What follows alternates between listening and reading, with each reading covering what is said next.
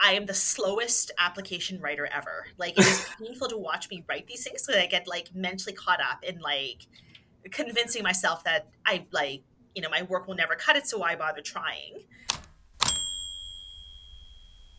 Well, thanks, Vicky, for joining me today.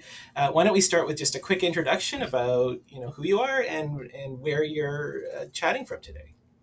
Why, thank you, Tilak. I'm really excited to be part of this podcast. So, hi, everyone. I'm Vicky, and I am an assistant professor in mechanical engineering at the University of British Columbia's Okanagan campus. I'm part of this, or joining this podcast from the traditional unceded territory of Silk Okanagan Nation, and I'm really excited to have the chance to work in this role today and moving forward. I first met Tilak several years ago at the University of Toronto when I was making decisions on where to go for my PhD, and ultimately ended up working in his area at Toronto Rehab.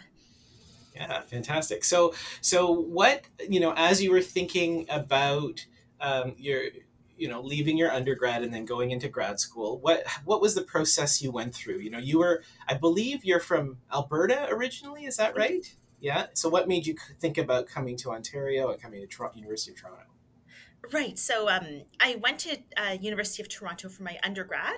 I did my undergrad studies in engineering science at U of T and studied the biomedical engineering option, where a lot of my work at the time in my courses focused on wet lab type stuff. So a lot of pipetting, a lot of running assays. Um, and I think I got great training as an undergrad student in that area and then worked in a laboratory for a summer. And I was like, oh man, like I cannot pipette for the rest of my life. Like this is not a like viable long-term career plan for me. Interesting. Um, and I guess while that was going on, when I was in high school and in undergrad, I always had a very strong interest in working with people. So I was an active volunteer in communities with disabilities. As a high school student, I volunteered at a preschool that integrated kids with disabilities with other kids. So I'd work on things like how do we make snowman building accessible for everyone as a high school project. And then in university, I was also again quite involved in the community. So I swam on the varsity swim team, and we had a partnership with Special Olympics Ontario.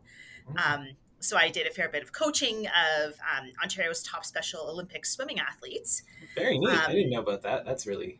yeah, so that kind of got me into working in biomechanics laboratories and motor control laboratories over the summer.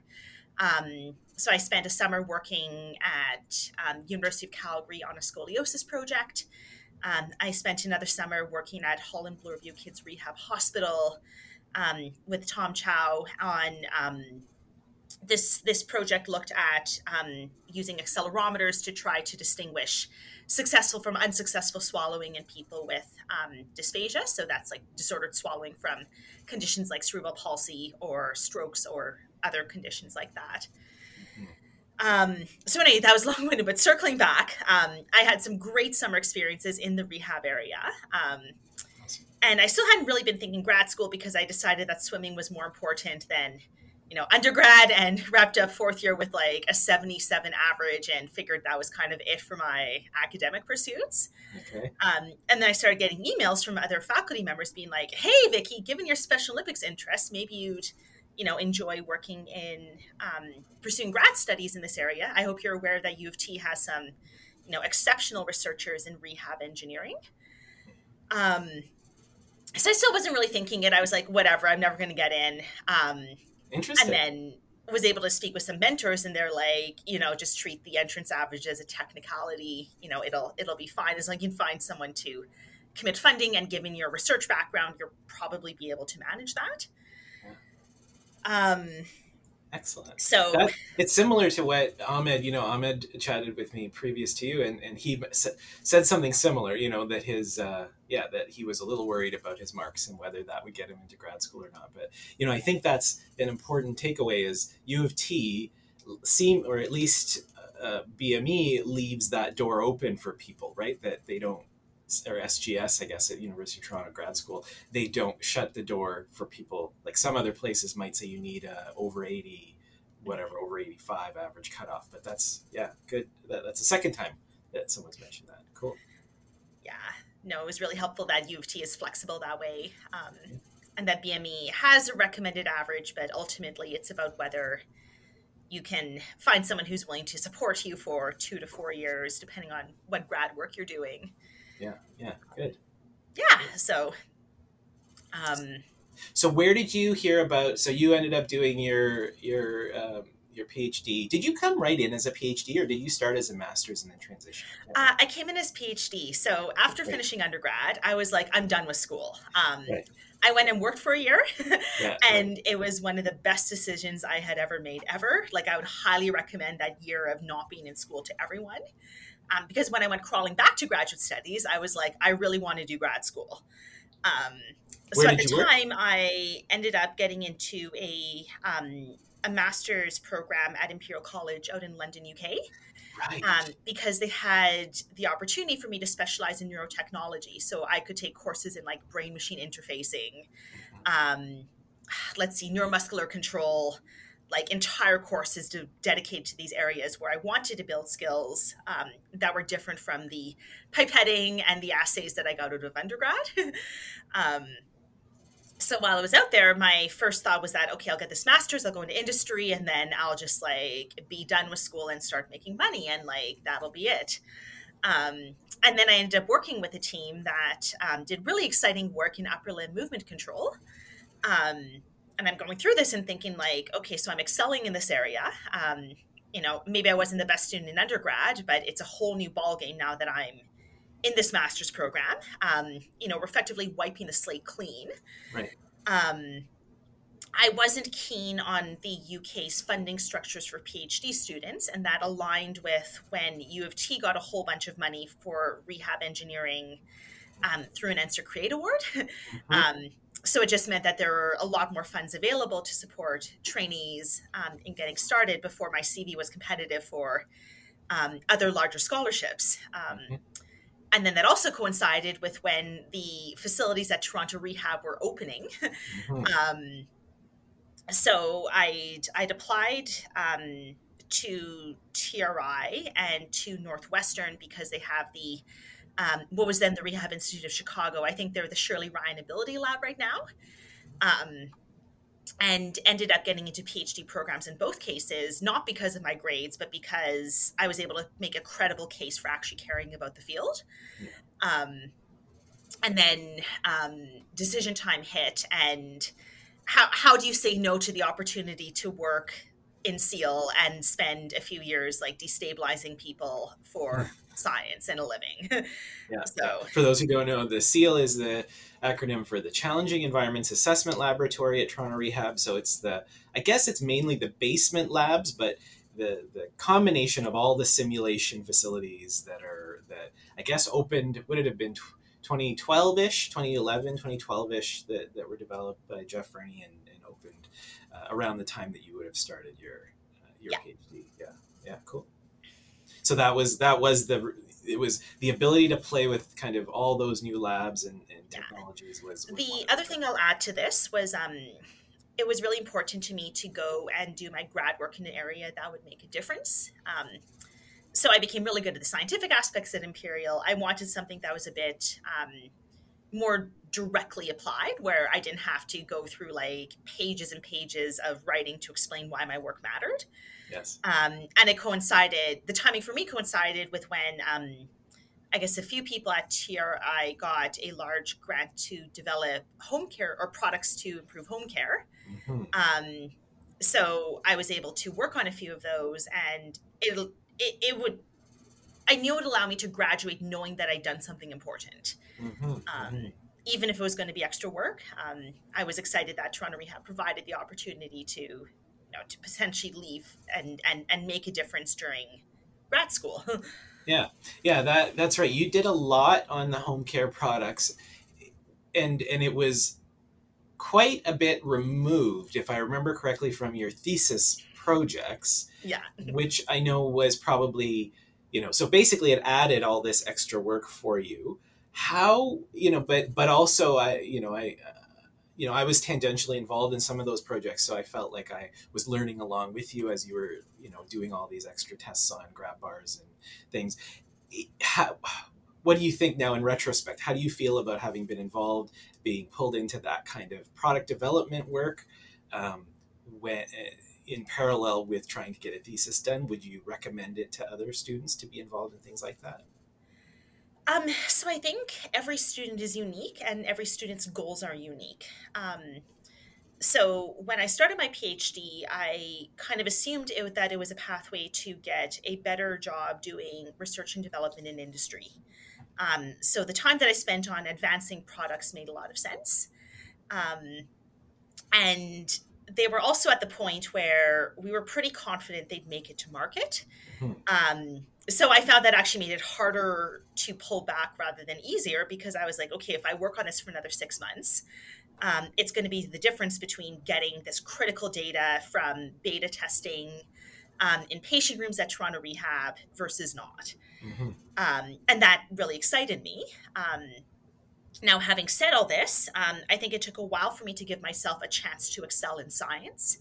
Mm-hmm. So when I stopped working on the product development stuff and focused a bit more on my thesis, I discovered that I'm actually a lot more sciencey inclined than I ever dreamt I was. Interesting. And if you'd asked me this question 10 years ago, I would have said, no, I'm going to industry. I'm not going to be in academia. I'll do the minimum science to graduate, but I'm in it for the products. Right. And I think when I gave myself a chance to like really soak in the scientific work, so this looked at basically how people recover from balance loss and how the design of the built environment around them affects how well they recover. I got really excited by how a lot of our understanding of human movement just totally degenerates when you're dealing with the rapid context of balance recovery. Mm-hmm. And looking back, I kind of wish I'd given myself a chance to just soak in that a bit sooner. Mm-hmm. But at the same time, had I not ended up in academia, the product work really would have really helped me, I think, get industry jobs, recognizing that that's a route that a lot of students take once they graduate. Right. So it allowed you to keep your kind of option open to industry, while kind of convincing yourself that science was in research, a career in academia was the way you wanted to end up. Yeah, I think so. It gave me a chance to, I think, work meaningfully in all those areas. And at the end of it, think to myself, okay, the product work is cool. I'm more in it for the science.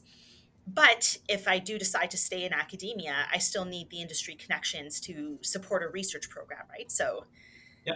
I think it all comes circling back to help you in the end. Nice. Did I need to spend as long as I did on it? Probably not. But, that's life, right? And I can't go through life thinking back on what I could have done differently. So fair enough. Are you still, by the way, are you all the products you worked on? I can't remember all of them, but I know the grab bar, what did we call? Sorry, I'm forgetting all the names. Right. Now. So there was the Move Easy pull system, which is a kit of handrails so you can install in the home without drilling to the walls or the floor or the ceiling. Yes. And then there's the corresponding Stand Easy pole system, which is a pole that is cantilevered to the wall, and it's designed for areas where you can't insert pressure fit poles because the ceilings are fake. Yeah. And the goal of that is to help people get out of bed more independently. Yeah, right. Now I'm remembering. So it's been a while since I've thought about those projects. It's been. Have you been in touch with are they still out there? Are they still on the market? Andy's company still has them for sale? According to the internet, they're still on the market. They're still there. Well, fantastic. Yeah. We have a couple of I have a couple of videos actually for our little talk that we're doing for the Canadian, what is it? Association of Occupational Therapists. We're doing this thing. I was thinking about digging up one of those videos where someone talks about how much that one of those poles helped her. Well, there's actually, I have a video from someone using kind of a Stand Easy type pole in her home next to the bed, and then I have a video of someone in the hospital with the other product that you mentioned, the Stand Easy, next to the bed, and talking about, and he was using it to transfer out of bed into a wheelchair and talking about how amazing it was that he was able to do that independently. So it definitely has a big impact and kind of underrated technology. So simple yet so effective and useful. Yeah, I think so. I think, now that you mentioned that, I think one of the big things that I really took from that entire experience was that you can spend all this time in the laboratory or in the shop building stuff, testing stuff, making recommendations. And it's just amazing to see how your best efforts can totally fall apart when the communication fails. Right. um, if you can't convince someone to install a product in their home, you might as well not have it. Yes. Um, So find and I think a lot of your efforts in that area really kind of reinforce that key lesson to me that, yeah, I think applies to a lot of different sectors. trying to figure out how we actually get people to change their behavior and consider a new product in their life when I think so much of this field people don't like feeling um, medicalized, right? So we don't want products that make our homes look medical, like an institution. Um, and probably that's why people don't like, even though a lot more people probably would benefit from things like canes and walkers and grab bars, they refuse generally to put them in. Yet, if we could just find a way, creative ways to persuade people, right? Gentle, persuasive methods. I think there's a whole area of research that we could be looking at for that. Yeah, definitely. Yeah, 100%. And the products that you worked on, the interesting thing is they are kind of temporary. So you could use the argument, why don't you just try it for a little bit? And then if it works, great. If not, we'll take it away. And that argument seems to work really well in my experience. So yeah, cool. Yeah. So then if we move ahead from there, so you did your PhD and completed it successfully, and then you're thinking, okay, what next? And then what was the process kind of as you neared the completion of your PhD? Right. So, I guess about, I want to say 8 months or so before I was likely to submit my thesis internally. I think it would have been about a year before I formally defended. I started to consider postdoctoral options as well as some options outside of academia. So I put in some applications for teaching focused faculty positions because those are a bit easier to get coming out of PhD work, and I had some pretty good experiences in teaching when I was at U of T. Was But that I as was a also sorry. sorry as a lecture? Did you lecture or was that like as a TA? Would you say? So I was a teach. I was hired as a teaching assistant. Yes. So I worked with some of the first year and fourth year undergraduate design courses at U of T. Right. But the faculty who I work with were very proactive about giving their TAs the opportunities to grow within the role if they wanted. So I was able to give, I think, 4 or 5 lectures by the Nice. time I graduated, and turned out something like 4 teaching focused conference papers, which um, I think was an opportunity that I'm really glad that I got in hindsight. Mhm. Um, so yeah, I'd gone for some teaching roles. I got some interviews in that. But part of me was kind of like, I'm just discovering that I'm good at this research thing. I kind of want to give it more of a chance. Um, so I was thinking about other opportunities in the area of fall and injury prevention and motor control and biomechanics. Um, and it was really important to me to get experience that would be complementary to what I got at TRI. Um, so I ended up emailing Steve Rabinovich out at Simon Fraser University. And what prompted this was that the AgeWell Network of Centers of Excellence in Technology and Aging, that's a mouthful, but they released their postdoctoral and graduate scholarship competition. So I just emailed Steve and I was like, I'm really interested in the work that you're doing. Uh, the AgeWell has released its funding competition. Would you be willing to work with me on a proposal? And if it's funded, would you be willing to hire me as a postdoc? And that approach, I'll clarify that I had met Steve at conferences a few years back. So it's a relationship that I've been building for a couple of years. So when I emailed him, there wasn't any question that I like was interested in falls, um, or balance or anything like that. He recognized your name and probably had read your, your PhD papers and stuff like that. Yeah, so in principle, he would have read my PhD papers, except because I spent so much time on product work, I hadn't actually published anything at that point. Right. He would have Um, seen your conference presentations yeah, and he would have chatted seen with you. conference presentations, Yeah, and yeah. we would have had discussions. And it's not like I couldn't account for why I was being slow to publish, right? Like, Sure. instead of these journal articles you're looking for, here's some patents. We can pinch it with that until my PhD work comes out, right? Right. Um, so yeah, and I think that approach made it attractive for both of us because it meant that we could work together on a proposal. Hmm. And if we ended up hating the experience, then you find out before anyone's packed up and moved, before any payroll decisions have been made. It's Yes. well early enough that I can, other options are certainly feasible without any real harm done. Yes. But as it turned out, it was actually a really good experience to work together on building that proposal and ultimately getting funded the first try. Yeah. So it turned into like, my time turned into, oh, I can get the science out. Maybe I'll catch the Olympics in Korea in 2018. Once I graduate, I'll take a break, consider my options after. And that turned to like, oh man, so I have a job in Vancouver starting in early 2018. Yeah. um, Better wrap this PhD Better wrap this PhD up. up. And thankfully, my committee was very pragmatic and said, like, do the minimum to graduate and then just get the papers published as you have time to do it. Yeah. So, Yeah. Good. Yeah, fantastic. Okay, so you so that was your postdoc. So you moved out to BC, and then yeah, what was next after that? So then was that 1 year or 2 years that you did the postdoc? so I actually postdoc there for 3 years, 3 years. though I guess a few months of that overlapped with finishing up my PhD. Right. Um, so yeah, I moved out in January 2018.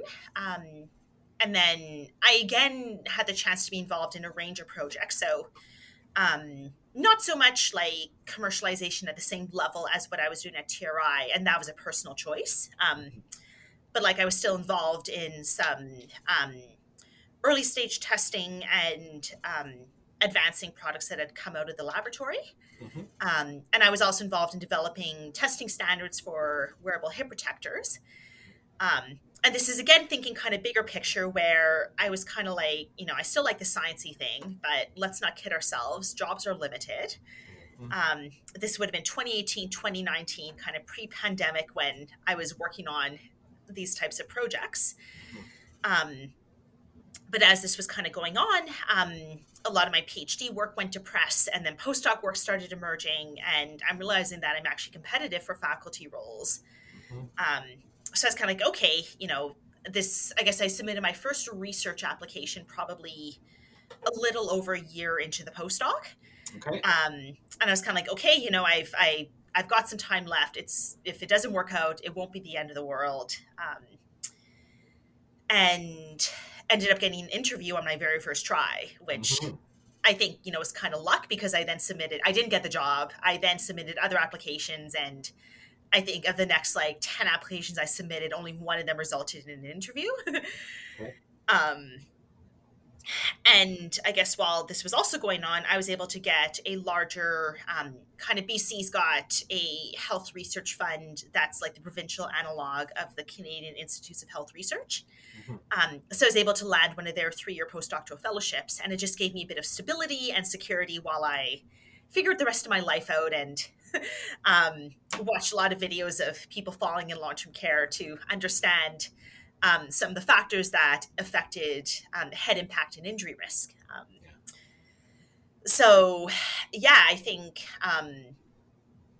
as I was as I approached the end of 2019, so this is getting toward the end of my second year, though still only a year and a half post PhD.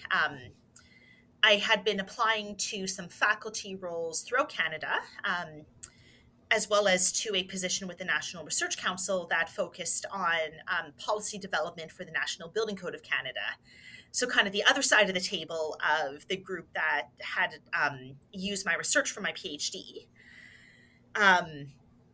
So I got interviews with them and with UBC Okanagan, and all of this played out in, I think, early March 2020. So Mhm. I did my like campus visit to my current role on March 10th, 2020. Um, Everything collapsed, what, March 13th, I think. Yeah. Um, so I ended up getting like 4 rejection letters from other positions I'd applied to, being like, "Oh, this search has been canceled." And I was like, "Okay, I guess I'm never getting a job then." And I guess mercifully, like both the Research Council and UBCO continue to plan to staff their positions. So Mhm. um, the paperwork ended up being signed, I think, mid July 2020. So that's about 2 years post PhD. And then I made the official move to kind of end my postdoc and start in this role January 2021. Nice. Yeah.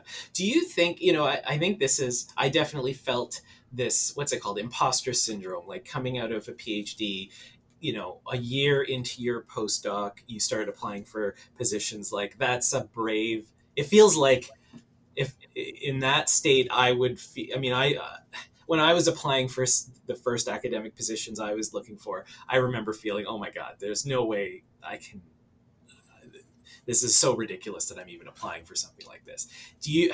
Would you recommend it to students to do that despite how you might feel about that, or did you feel that sense at all?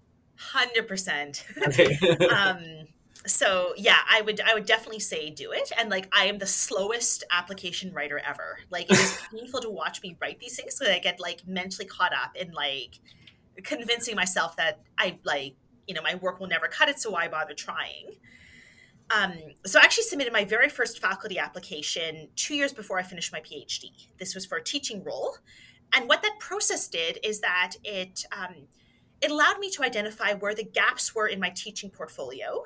And Mm, it gave me a year to work with the professors who I knew at U of T to work on filling those gaps so that I would be competitive for future positions, while my teaching role was still under their domain so that they could, we knew that we could work on areas that I could build up my portfolio where I knew I'd succeed. mhm. Um, and then when it came to the faculty applications, I think the same logic applies. One of the things that I found is that a lot of the positions that I never dreamt I'd get interviews for, I ended up getting shortlisted. And then positions that I thought I'd be a shoo-in for, I didn't get like even a first interview. So like my second faculty application was for a Canada Research Chair at University of Victoria in assistive technology. Right. And I was like, this is a Hail Mary. Like, I'm not going to get an interview. Like, I'm not. But because they wanted to see someone with expertise in all three of research, development, and commercialization, I was Mhm. looking at the posting. I'm just like, wow, this is going to be a very, very thin group of people Right. um, who are going to fit all three of those areas, and can still teach competently. Yes. Um, and then I ended up getting shortlisted for that. And like I got a campus visit. I didn't get the job, but I got a great network out of it. Like I'm still in touch with some of the faculty who had considered me and ultimately didn't hire me. But, like it's not like we left on bad terms or anything. Yeah. Yeah. Um, and then I think even my current role, the position was for like machine learning and digital health. And I don't do that. Mm, But it was posted through mechanical engineering. So again, I figured that like you're not going to get a lot of applicants who do meaningful work in health with mechanical backgrounds, but who also do machine learning. right. Um, so I was kind of like, okay, I'll flip the application that I sent to UVic, very quick, like 10 minutes to change Victoria with Okanagan, switch out that paragraph of like who I can work with on campus. Yes. Um, and then I was shocked to get a first interview and even more shocked to get a second interview. And then by the time I came to meet everyone, I wasn't surprised when I got the job, except it was COVID. So I was surprised that they didn't cancel the position. So Right. Well, yeah, that's like good. you truly, truly never know with these things. So I would definitely encourage, even if you're not feeling sure, give it a shot. Mhm. Um, because your first application probably won't succeed. If it does, then awesome. But if it doesn't, then you have the materials ready to go and you've identified the gaps in your background to work on, to make that next one that much stronger. By the time you actually want the job and care to get hired. Yeah. Yeah. That's good advice. the when you go to these interviews, what is that? I wonder if, if for students who have maybe never gone into a job interview like that, what do you want to just describe what do you have advice for students going into that environment? Um, yeah, I think so. So the first is that if you are getting an interview, you are under serious consideration for the job. So any feelings that you are having of imposter syndrome need to be left behind, because a faculty, think of this from a search committee's perspective. Every single applicant or interview is a day of work for a search committee member. Multiply that by 5 people for the entire search committee. Um, there is no such thing as a pity interview in this area. So know that you belong the instant you set foot on, in the car to get over, or on campus to enter that room. I think the second thing is that get lots of input and practice. So one of the things that I did to prepare that was really helpful was first of all, I did my job talk and I prepared the slides about 2 weeks in advance. And I did dry runs with people who'd been on search committees so that they could evaluate the coherence of the talk and ensure that I was coming across as someone who was seriously angling to become a colleague of the people on the search committee, right? So it's not like a graduate student talk where you might bring up one study, talk about the detailed filter parameters that you're dealing with, and technical details that a search committee is not going to care about, but instead shifting the framing of the talk to this is who I am, this is what I've done, this is where I'm going, and this is why you need to hire me because the field will collapse if you don't. And then the last thing that I did that was really valuable was I looked up sample search committee questions. So you can actually, if you go to the internet, you can get good guidance on what common questions are because they tend not to change very much from committee to committee. And then I got feedback on how I'd respond to these and ensure that my responses to common questions weren't portraying me as someone who came off as totally pathological or who wasn't serious about the future. Yeah. Yeah.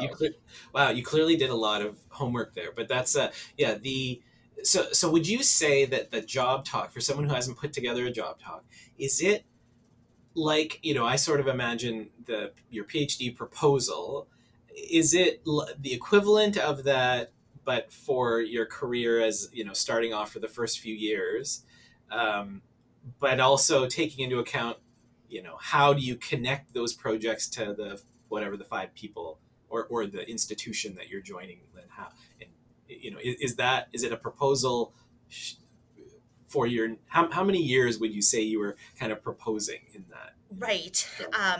So in terms of the section that described the future, the way I approached that was I took about a 5-year framework.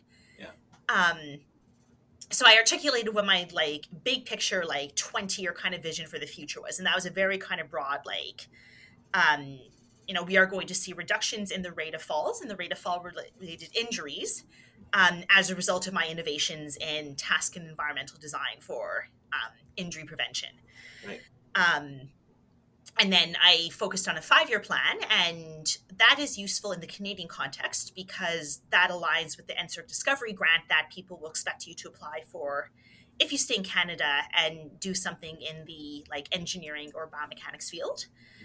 And then I identified kind of a separate line of inquiry that dealt with my clinical type work that could be funded through a combination of health research funds, and I'd identified industry partners who would be able to support things like my tax proposals because, and I think that was important because it came off as a lot more credible than being I'm going to get CIHR right out of the gate with no pilot data and in a competition with a 10% success rate. Right. So it was important to kind of show the path that I'd planned out to kind of get to a larger team at the end of it. Yeah. With regard to connecting to other people in the area, I went through industry partners in British Columbia and in Canada who'd be a good fit for the work. And I went through the faculty lists of who was situated at UBC Okanagan, not just in engineering, but across the entire institution. Yep. and I'd also identified community groups who I could work with. So I have some good connections with the older adult and caregiver groups who are affiliated with AgeWell.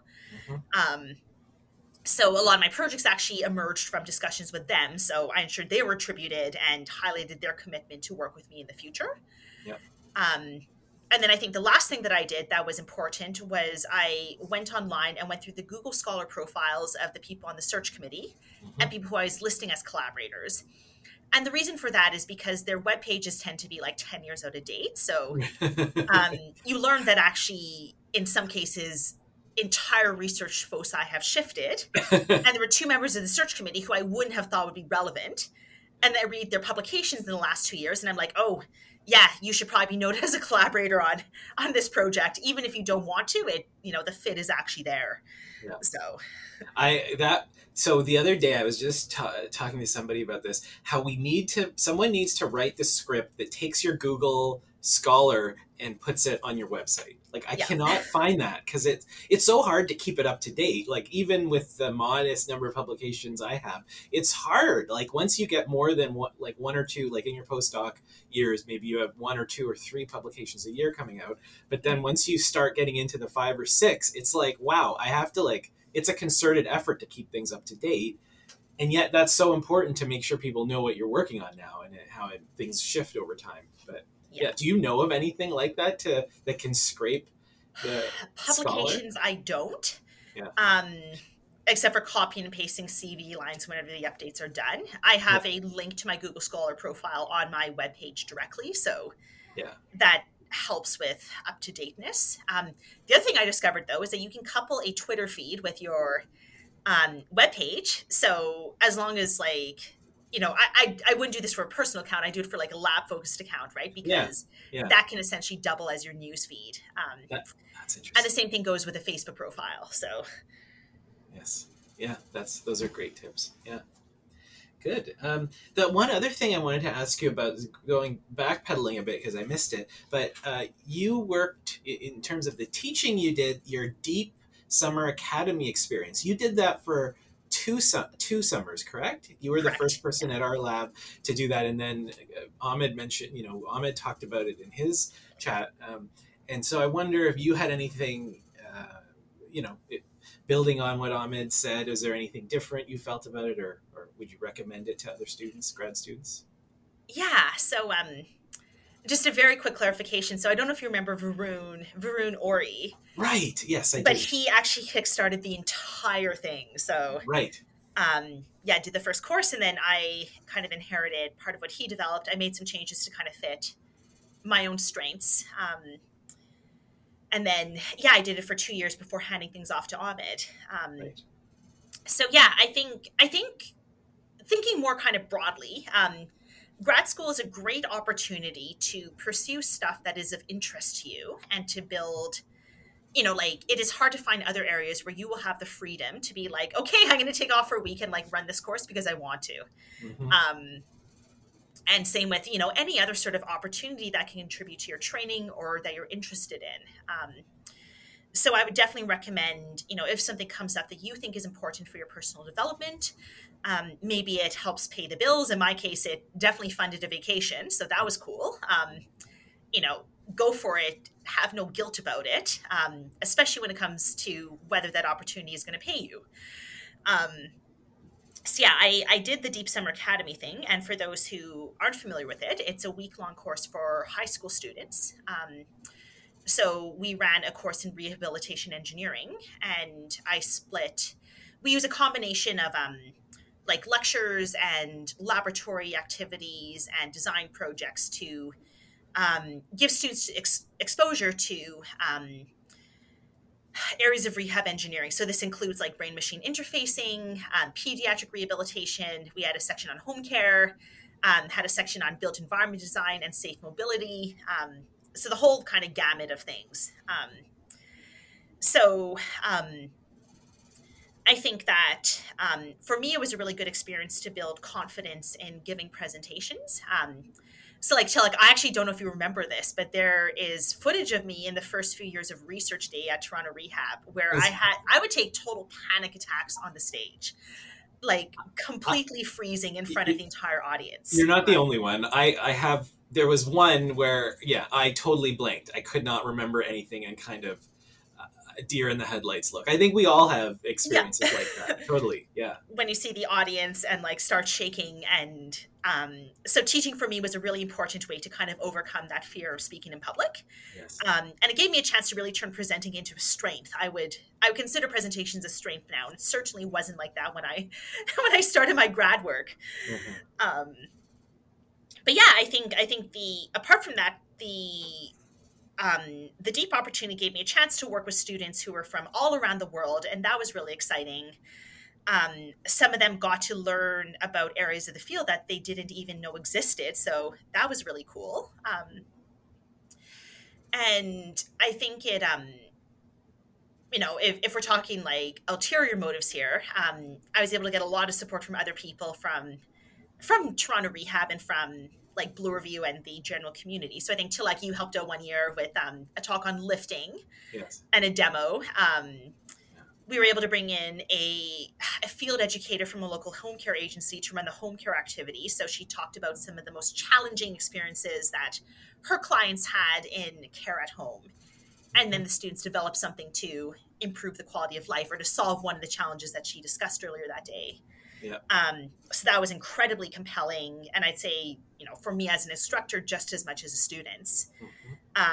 Tim Giblin, so Tillich, you'll know him. For those who don't, he is the tour guide of Toronto Rehab. Yes. So he was an inpatient for for acquired brain injury, and I guess his rehabilitation was incredibly successful. So he went from being comatose to, him. So he also gave a tour and just a spiel to the students on his experience, and that was also very compelling and never gets old to hear about. So Seeing the research described by him, with his perspective is incredibly interesting. Yeah, for the way to see someone who's been a patient come in and be like, no, this is actually the most important thing in the world, and you've been staring at MATLAB for the past 6 months. You might not see it that way, but we see it that way. So. Yeah. Awesome. Yeah. Okay. I mean, I think that's pretty good. I think that you've given a lot of really practical advice, perspective on how students can think about approaching grad school, the kind of the job search after grad school. Is there anything else any other things you want to mention? Anything else?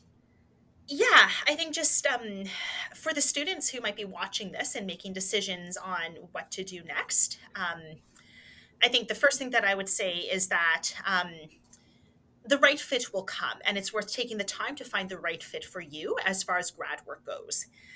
So yeah, if you're, say like me and you were like a high 70s student, there will be labs where they're like, oh, your grades are too low, we don't want you. That cuts both ways, right? Do you really want to work in a culture that's not going to value what you have to offer? Because for every school or investigator who's like that, there's going to be others who are like, oh, wow, you did a whole bunch of other things during undergrad and you still pulled off a 77 average. You're totally a great fit on our team. So, take the time to find the right fit for you. And, kind of on that same token, it is easy to start grad school. It's not always easy to leave it, right? So if you're really not sure about whether you want to go with a certain program or opportunity, my advice is always to work, because the opportunities will come. And the day will come where you'll find one you are sure about doing. Yeah. And it'll just make the entire experience so much more pleasant and enjoyable for everyone involved, if both you and your supervisor are committed to your success in the line of work. And I think the last thing that I would say is that the sky truly is the limit. So, you're going to get a whole bunch of well-intentioned advice coming up. Take all of it with a grain of salt, including everything I've just told you, because ultimately you're the one who knows yourself the best, who knows your goals the best, and who's really in charge of your own destiny, right? So take ownership of that and enjoy the ride. Great advice. Excellent. Well, that's a great way to leave it there. Thank you very much, Vicky, for joining us. And maybe the one last thing we should do is maybe if there's a student out there that's interested in what you're doing now, are you looking for students in a particular with particular interests that should get in touch with you? Yeah, that would be pretty awesome. So yes, recruitment for me is an ongoing process. It is application season, and so if anyone is interested, we can work to help get external funding to help you come out here. My work looks at preventing falls and fall related injuries by getting a better sense of, in particular, how people's tasks like carrying groceries or like walking home from the store in the winter affect fall and injury risk. And I also do a lot on environmental design. So looking at how things like handrail design or aspects of the workplace affect whether someone gets hurt or not. Um, so proposals and projects are still kind of in the works. But yeah, if it's something that's of interest to you, there's no harm in opening the discussion. And I will be recruiting a lot in the next 2 years. And the reason why you want to work with me, first of all, is because I network with the awesome people like Tilak. Um, no, I do have a really great network, and honestly, my friends are bigger than I am. So after this call, I'm going to be jumping onto a call with some people, some friends from the technology and aging, older adult, and caregiver community. So Tilak, you'll know Ron Boleno and possibly Roger Marple. Yes. So we work together and we're friends, right? And they're in this to mentor students because they're awesome. So Yeah. You're the best at this, at networking. Absolutely. I remember that about you while you were here. You're always connected to all the right people, and connect, and you're also great at connecting people when they need something. That you're one of those people that reaches out and says, "Hey, did you know about this person? You should talk to this person?" And it's such a valuable person to have around to point out what else is going on. Yeah. appreciate it. Well, when you're leaving undergrad with a 77 average and backs to the wall, you need to get good at finding that person who's going to take you. So Yeah. Good. Well, thank you so much, Vicky, for joining us. And yeah, best of luck with everything. And I hope some great students get in touch with you soon. yeah, same to you, Tilak. This was a pleasure.